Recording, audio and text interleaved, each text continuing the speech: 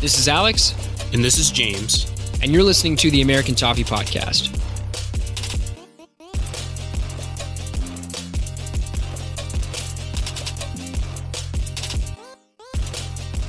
What is up, everybody? American Toffee Podcast. We're back for our 7th episode of the summer. It's Monday, July 15th, and conveniently enough, we planned this, the perfect timing for some big news that just recently broke, which we'll get into in a little bit. But we are joined, of course, as always, by Alex, and we have, as a guest today, very special guest, we have Jeff Wallner. Jeff, welcome to the show. Thank you. Appreciate you having me. So this is, again, another little behind the scenes. We had a previously recorded episode with Jeff and Adam from Cincy Toffees, who's been on the show as well. And we had tech difficulties that prevented us from ever releasing it. So we're giving it another go with Jeff, and I think things are going to go much more smoothly this time. Yeah, luckily Jeff is nice enough to take another hour out of his busy schedule to record with us. Sure, absolutely. Yeah, much appreciated. Okay, well, I guess we'll just get right into it, guys. The big news of the day, which has been kind of brewing, much like many of the transfers we've done so far under the brand's tenure, kind of just popped up.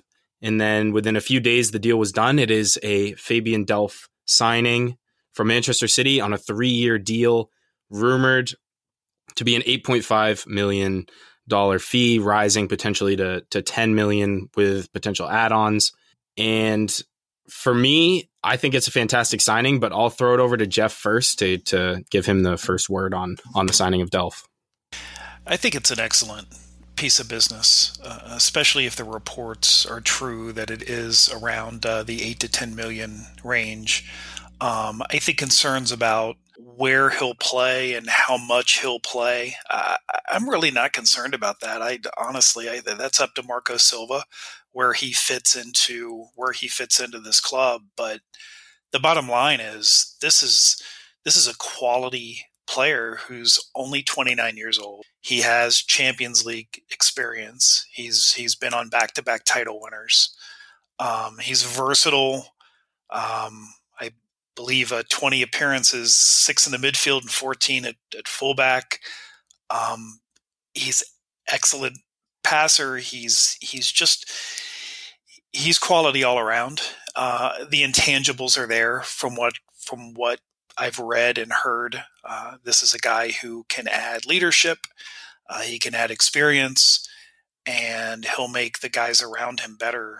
And I think for this price, I think it's a fantastic piece of business.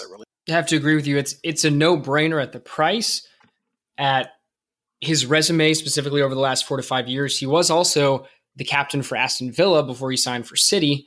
And he's been at City for, I think, 4 or 5 years now. But on top of the price and that sort of thing, I see a lot of people on social media getting bent out of shape, talking about, Brand said that he wants players 25, 26 and under to continue to cull the squad of the old dead weight. But in reality, though, you still have to sign quality players at good prices when you can. And someone put it a different way on Twitter earlier that I saw that I think made a ton of sense.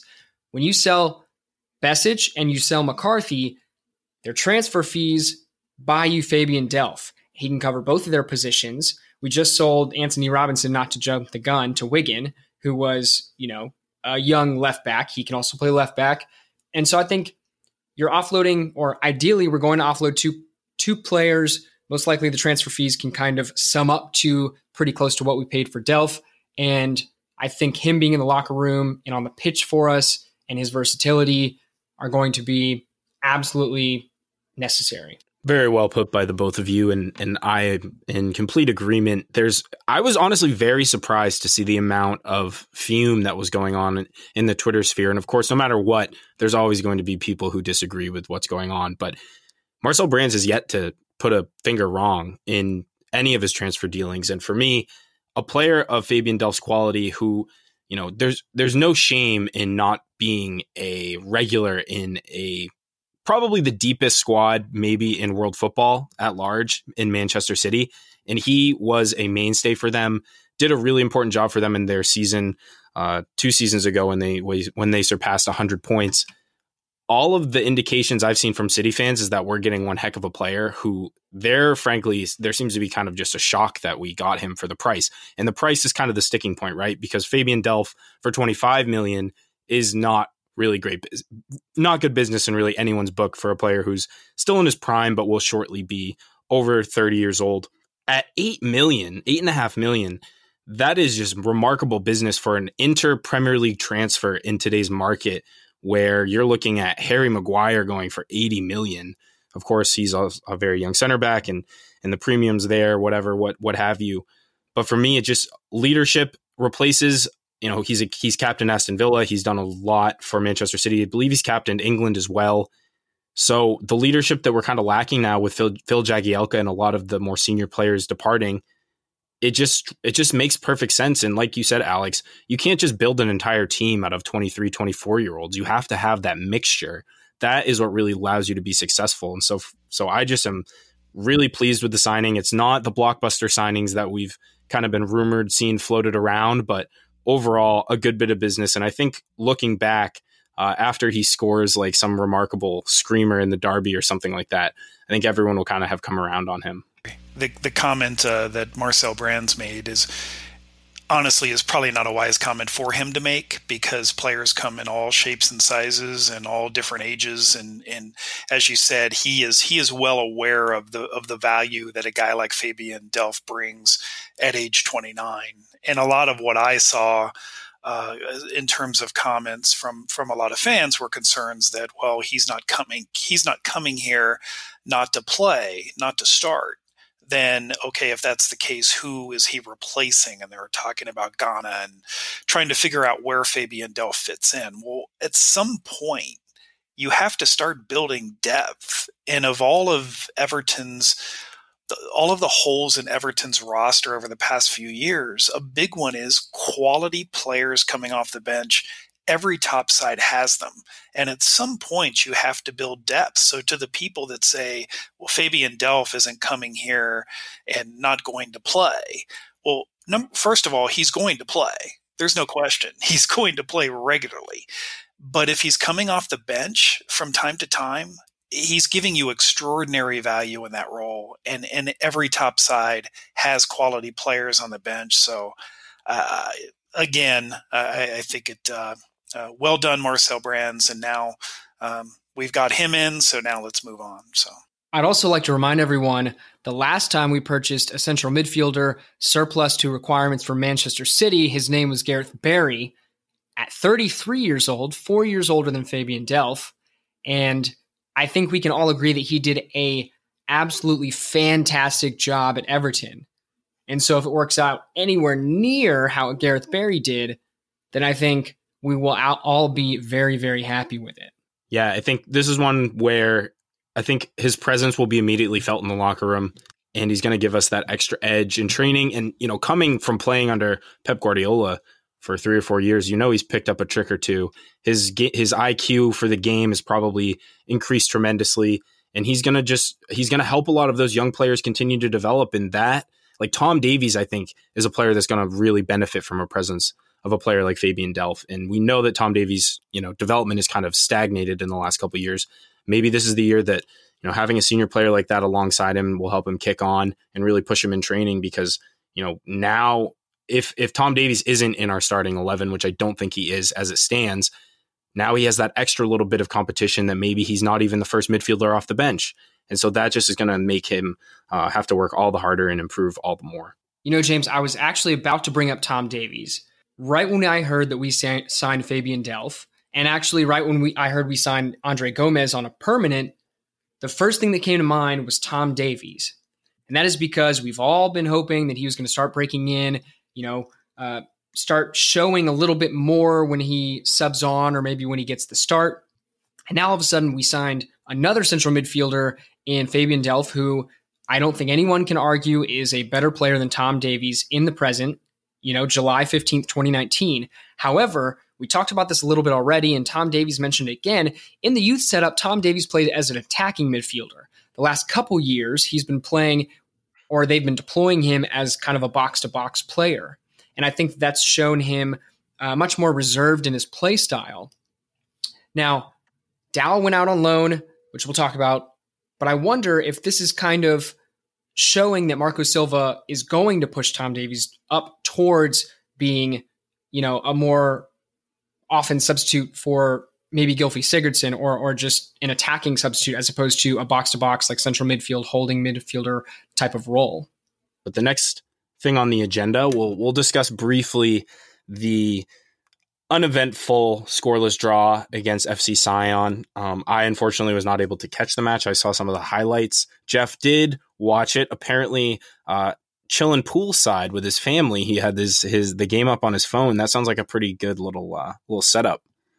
Yeah, if Everton is on, I'm typically watching. So somehow, some way. So in this case, it was trying to get my cell phone screen to cooperate with the bright sun and the glare. But I did watch, and I thought it was interesting. I always think preseason is interesting just because of the creativity of the lineups and the different combinations that you'll never ever see again. So I think people tend to overreact to what they see in preseason friendlies because you just simply aren't going to see this group of players together at any point during the season. But I thought it was really uneventful, as you said, for the most part. Everton could have won this match 3-0, 4-0.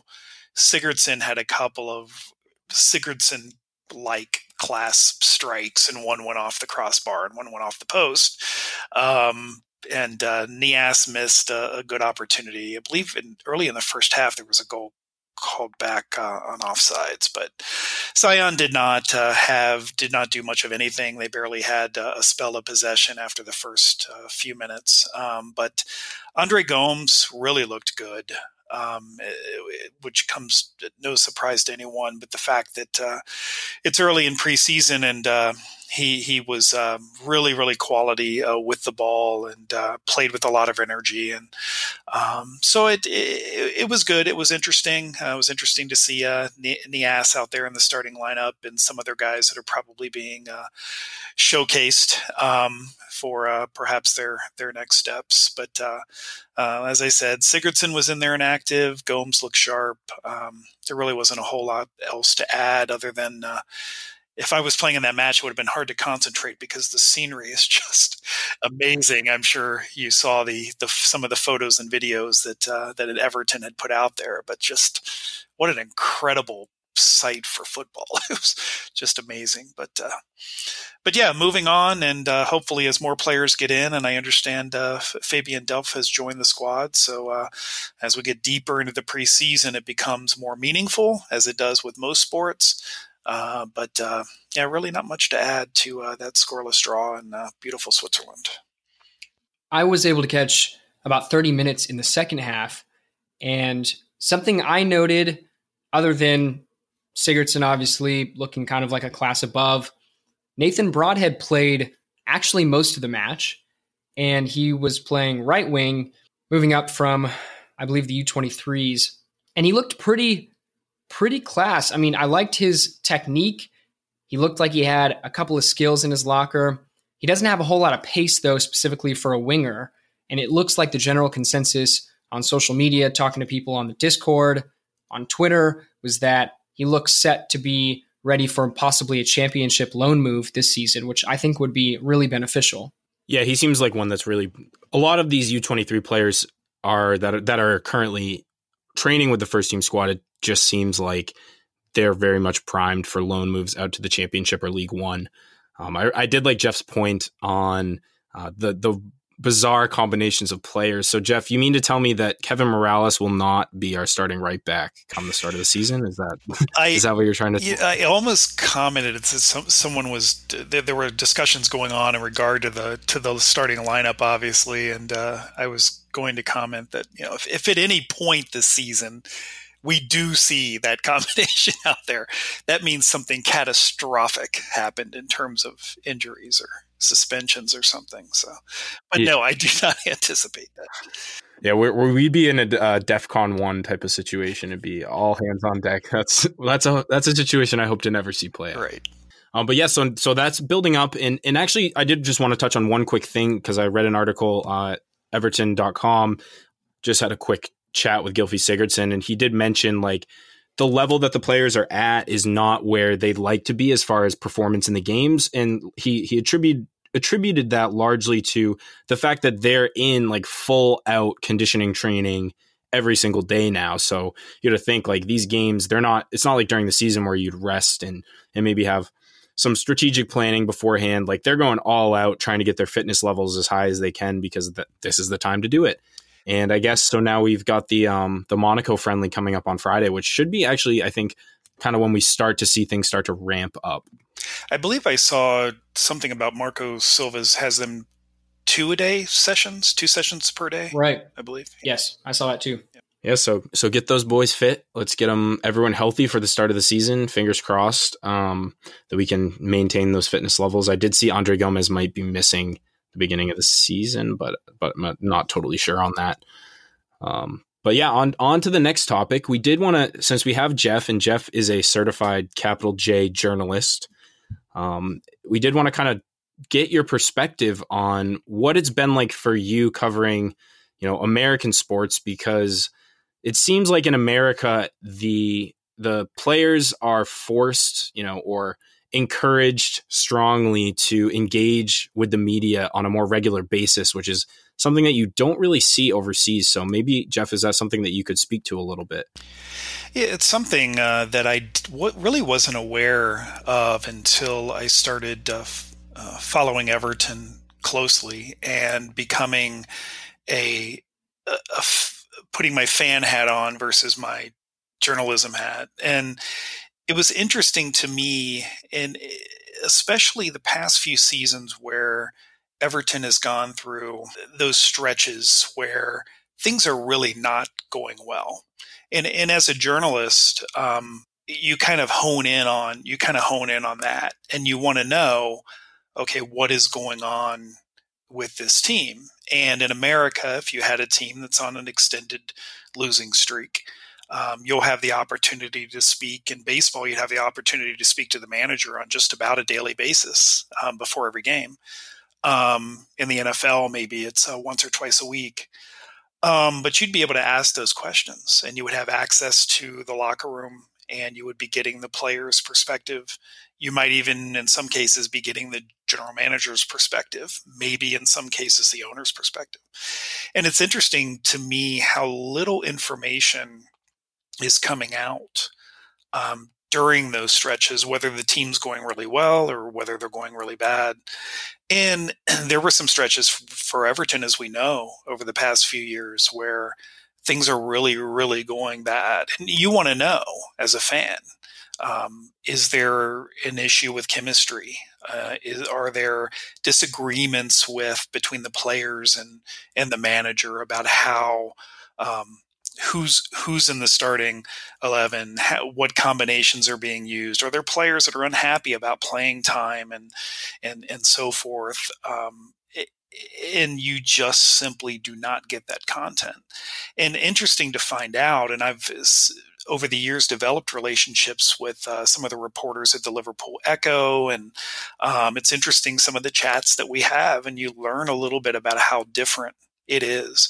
And to the point where they have embargoes over there. Now, I know what an embargo is because, for example, the Cincinnati Reds, who I cover, if they have players that are named for the All-Star team, they will announce who made the All-Star team early in the day, so we'll have the opportunity to ask them questions about that after the game. But we can't publish those quotes or release who was named to the All-Star team because Major League Baseball or ESPN or whoever it might be has their big special that evening and they want to announce the teams. But come to find out that in England, they have embargoes after every game, and that quotes are obtained cannot be used sometimes until the following day. And what happens is, and you've seen this, it forces them to take what little content they get and stretch it out to make it a bigger deal. For example, Andre Gomes, during maybe the rumors about him signing a long-term deal, will say something like, "I enjoyed my time at Everton," and it gets blown up to Andre Gomes wants to stay at Everton for the next 20 years. And it's because of the limited amount of content that is available to them and the limited amount of access. And it's really evident now during the transfer window because of the lack of access that you have to the directors of football, to the manager, and certainly to the players. You just throw things at the wall and as often as you can, and you just see what sticks. And when I first started following Everton, I was just reading everything. Well, after a couple seasons, you figure out that 80% of it has no basis whatsoever. But it can be very frustrating, but it's interesting for me because I have both perspectives. I have an emotional investment in Everton and the business that Everton's doing. And during the season, I have an emotional investment in whether Everton is winning or losing. So I want to know why, and I want to hear more from the players, and I want to know what's going on in the locker room and what the relationship is between the players and the manager. You simply don't get that. Yeah, no, all very interesting points. And the embargo is actually something that I know a little bit about, or Alex and I both know a little bit about, because it was touched on. We did an interview with John Clegg, who is a Wall Street Journal editor and recently wrote a book, which if you haven't listened to the episode with John, go back and listen to it because it's evergreen. You can listen to it whenever. It was really interesting just talking about some of those things. But it talks about how, all these clubs close up shop and they really don't want anything leaking out. And I wonder if that sort of stems from the fact that, in the MLB or even in any American pro sport, you have kind of the owners where they're all somewhat unified and they all, they all work together to benefit the league. And there's this kind of collective idea that like, if the league benefits, then everyone benefits. Whereas in English soccer or in even European football in general, there's a much more like individualistic, every man for himself, dog eat dog world mentality. And so I think the idea is that they want to try to keep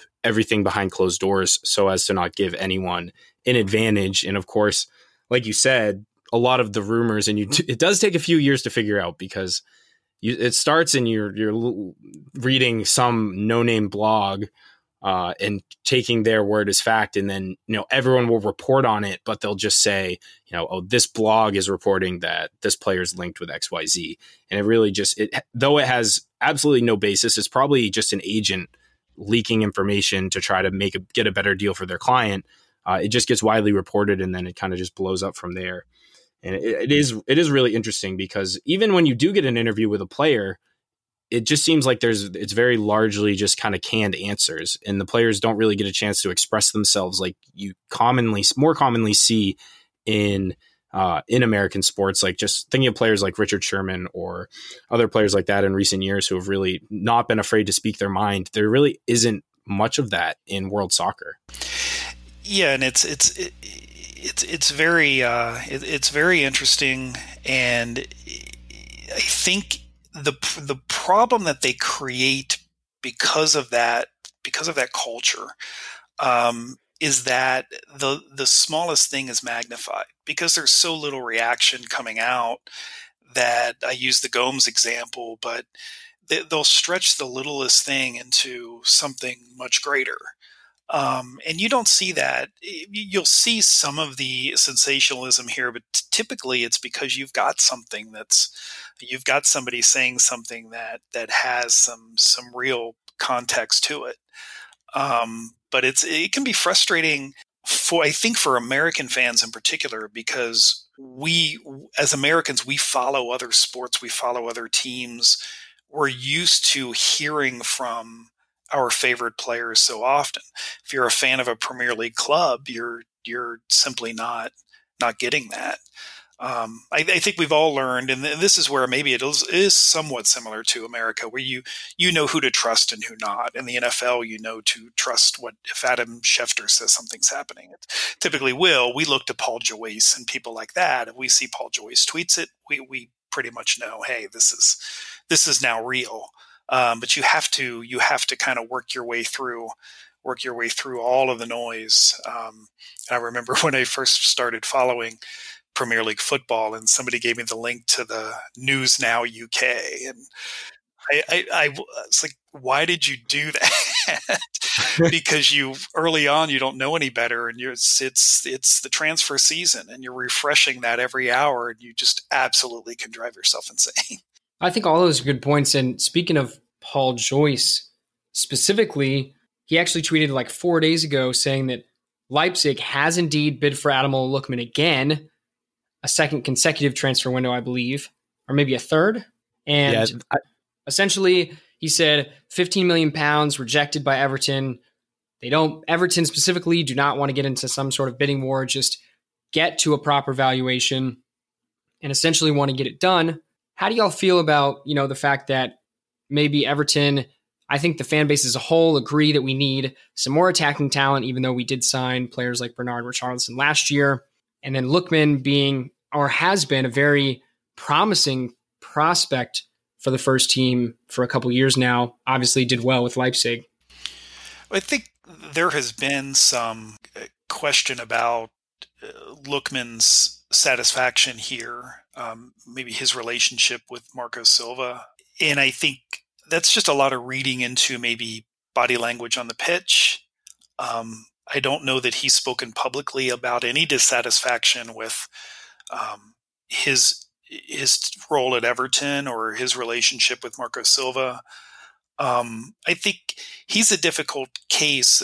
There's as we know, there's a lot of attrition that needs to happen and is happening now with Everton to get players off the books, to open up funds and opportunity for new transfers. And Ademola Lookman is one of these guys who there is strong future value in that young man, and it's a difficult call to make.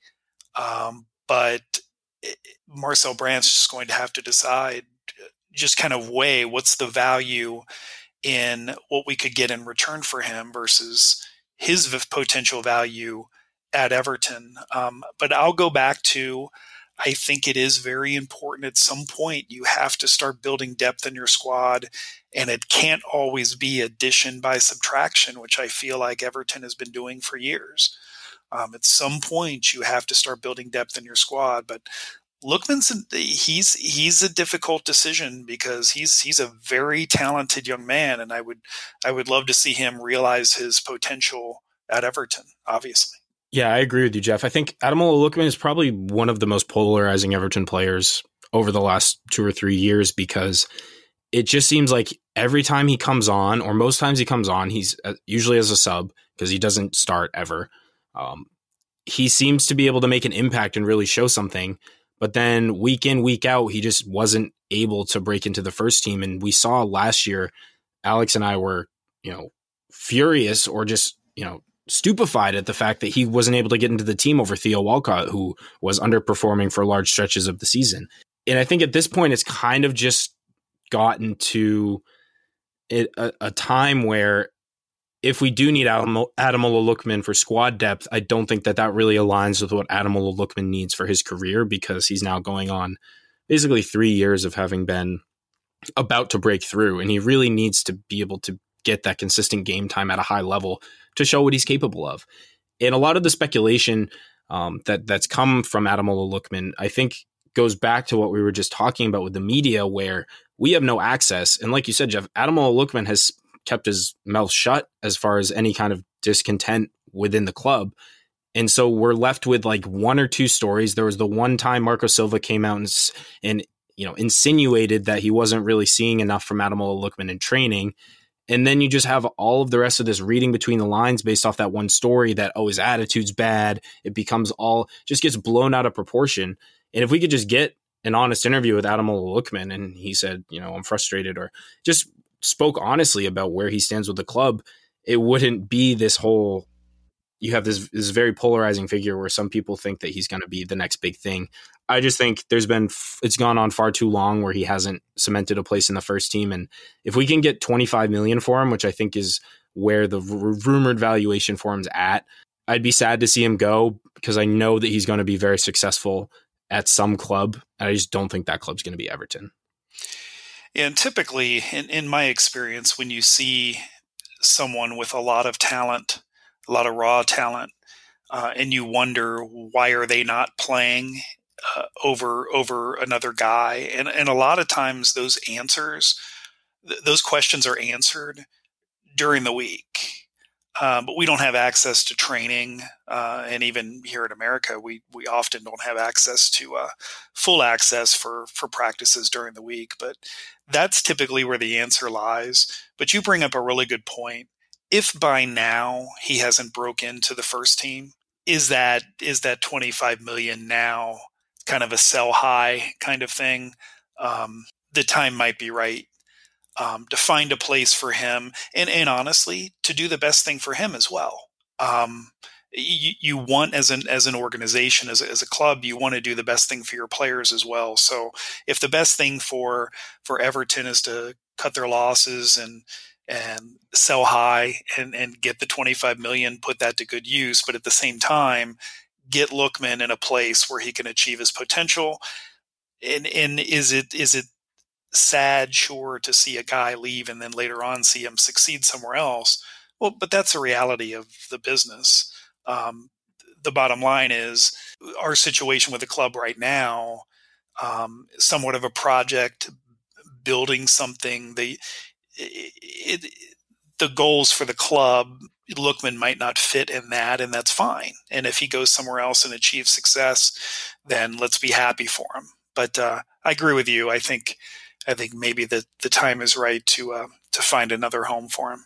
So, gentlemen, before we transition and kind of knock out the last couple of topics, specifically outgoings and some info about tournaments going on, we have someone reached out on Twitter, Patrick at PatchSmith21. He's moving to Phoenix, Arizona. He's looking for Evertonians.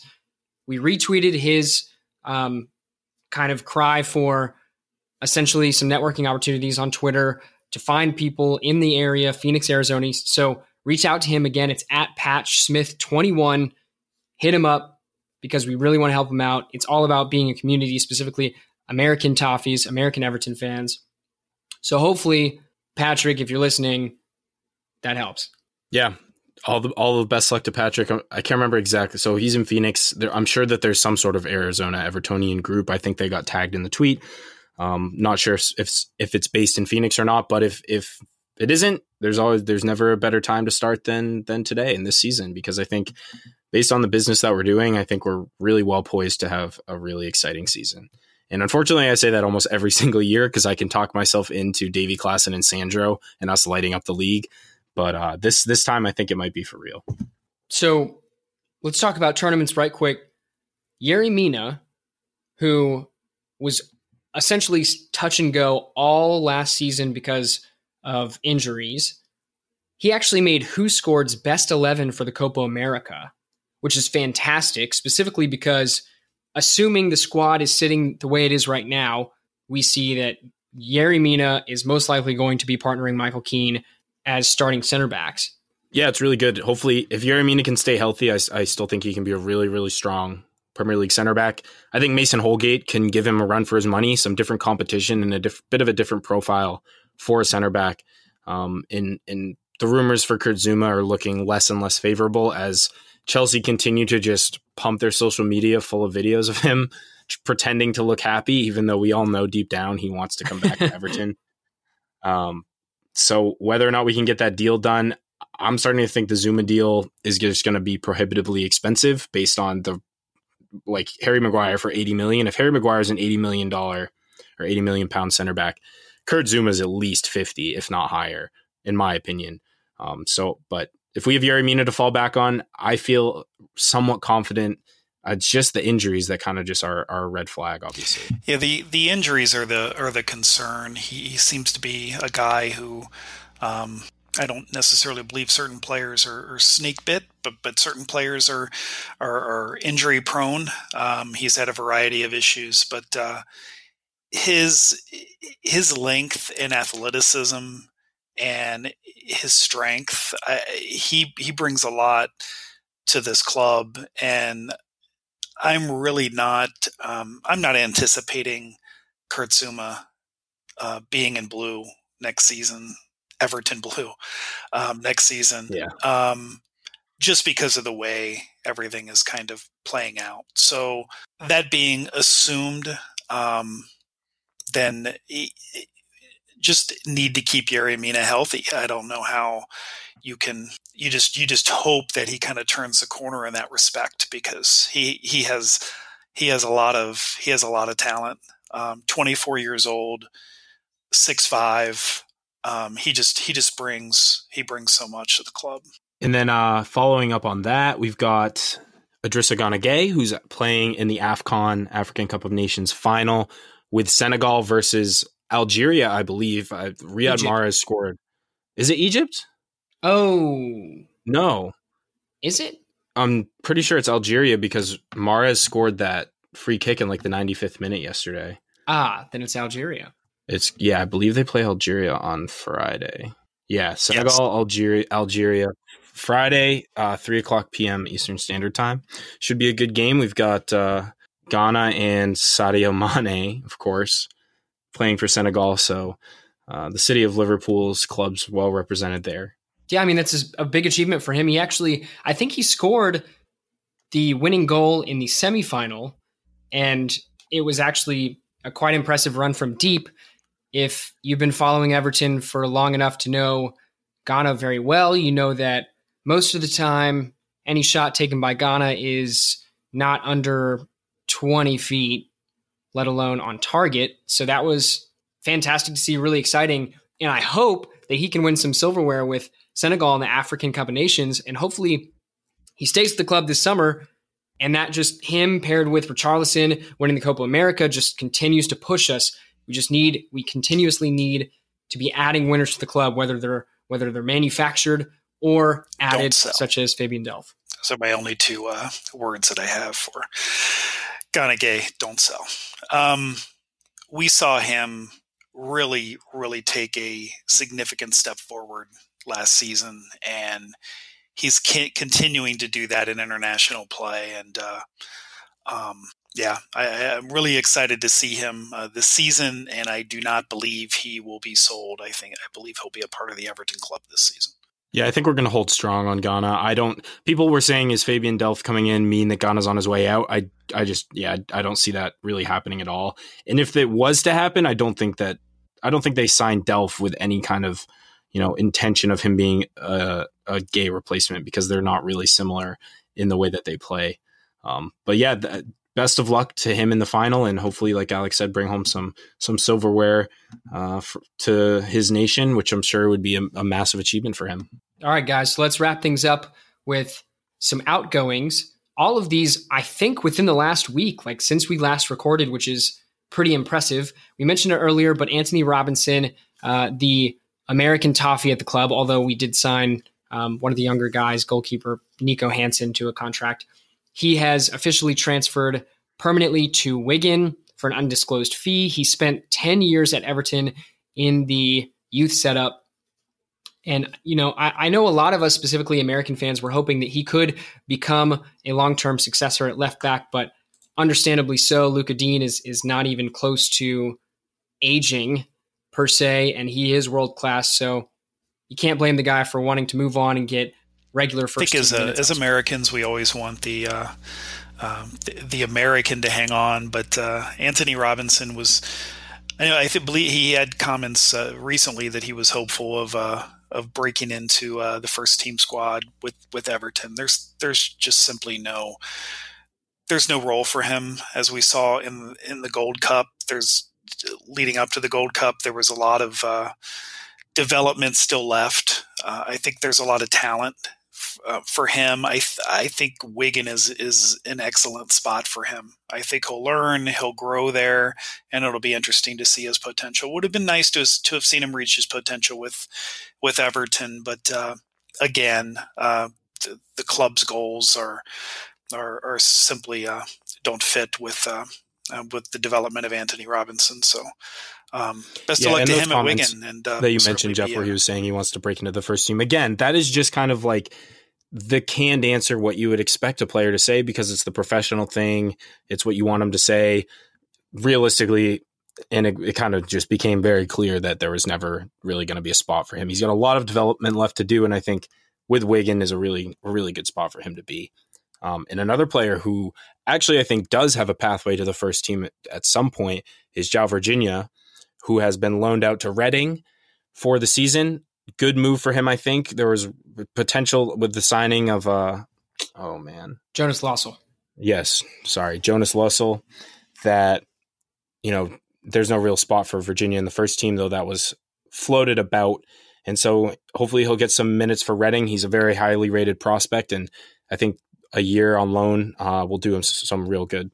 Now, continuing with the trend of loans, actually, the rest of the guys we have on the list are all loan moves. Kieran Dowell went on loan to Derby County, and for those not familiar with the new Derby County manager, Philip Koku, he was the manager at PSV one of the managers at PSV when Marcel Brands was there.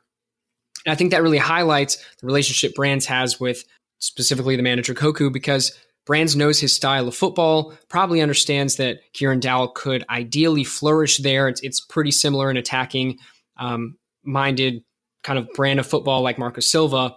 And so, in my opinion, this is probably his last chance at Everton to show something on loan and come back and force his way into the first team.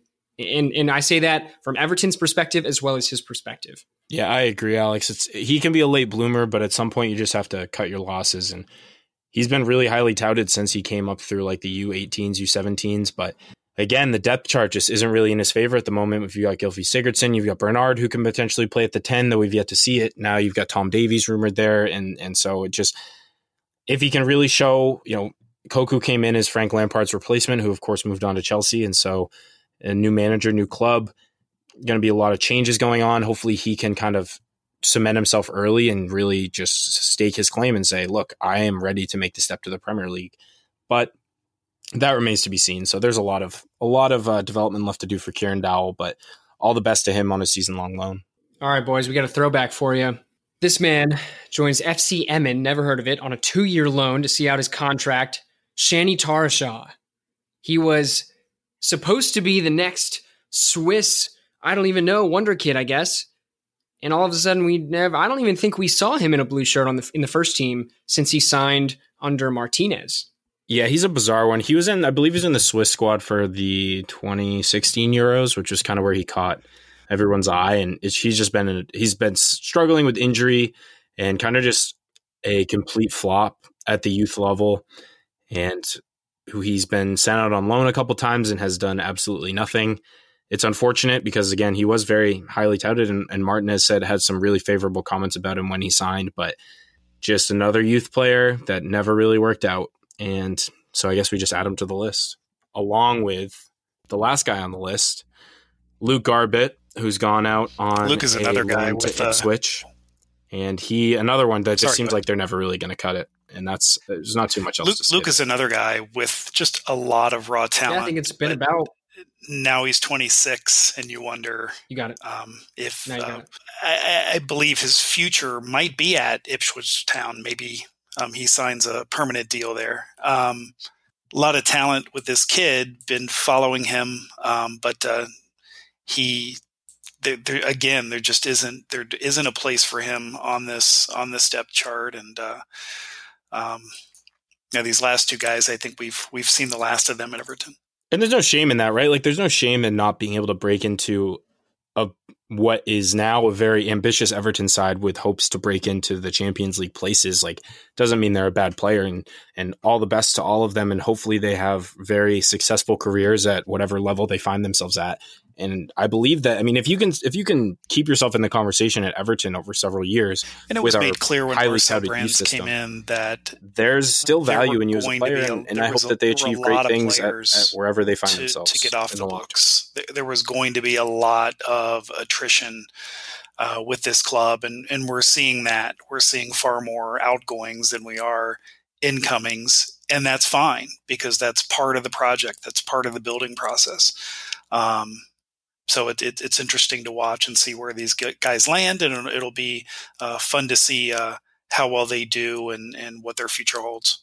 And as terrible as this sounds, I hope there are plenty more outgoings, preferably permanent, because we still have plenty of work to do on that side of the transfer window. Yeah, I totally agree, and we still have over a month left, so plenty of time for Marcel to sneak around, do some backroom dealings, and then have it break like 2 minutes before it actually is finalized. Which I personally am a big fan of the way he does his business, and I've been very impressed all around.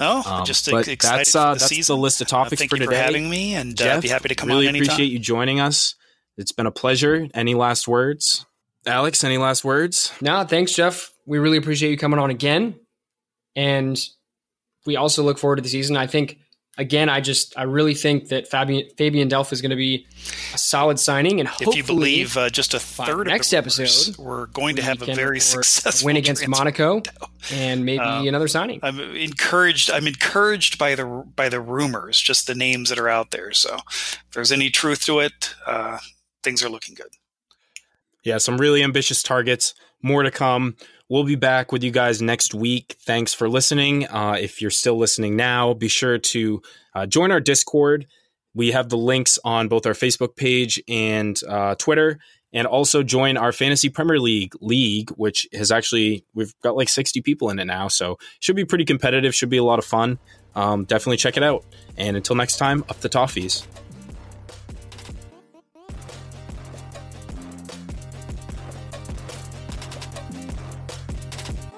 Thanks for tuning in to the American Toffee Podcast. Be sure to follow us on Twitter at USA Toffee Pod to stay up to date on the latest episode releases and Everton news. And we'll see you guys next time.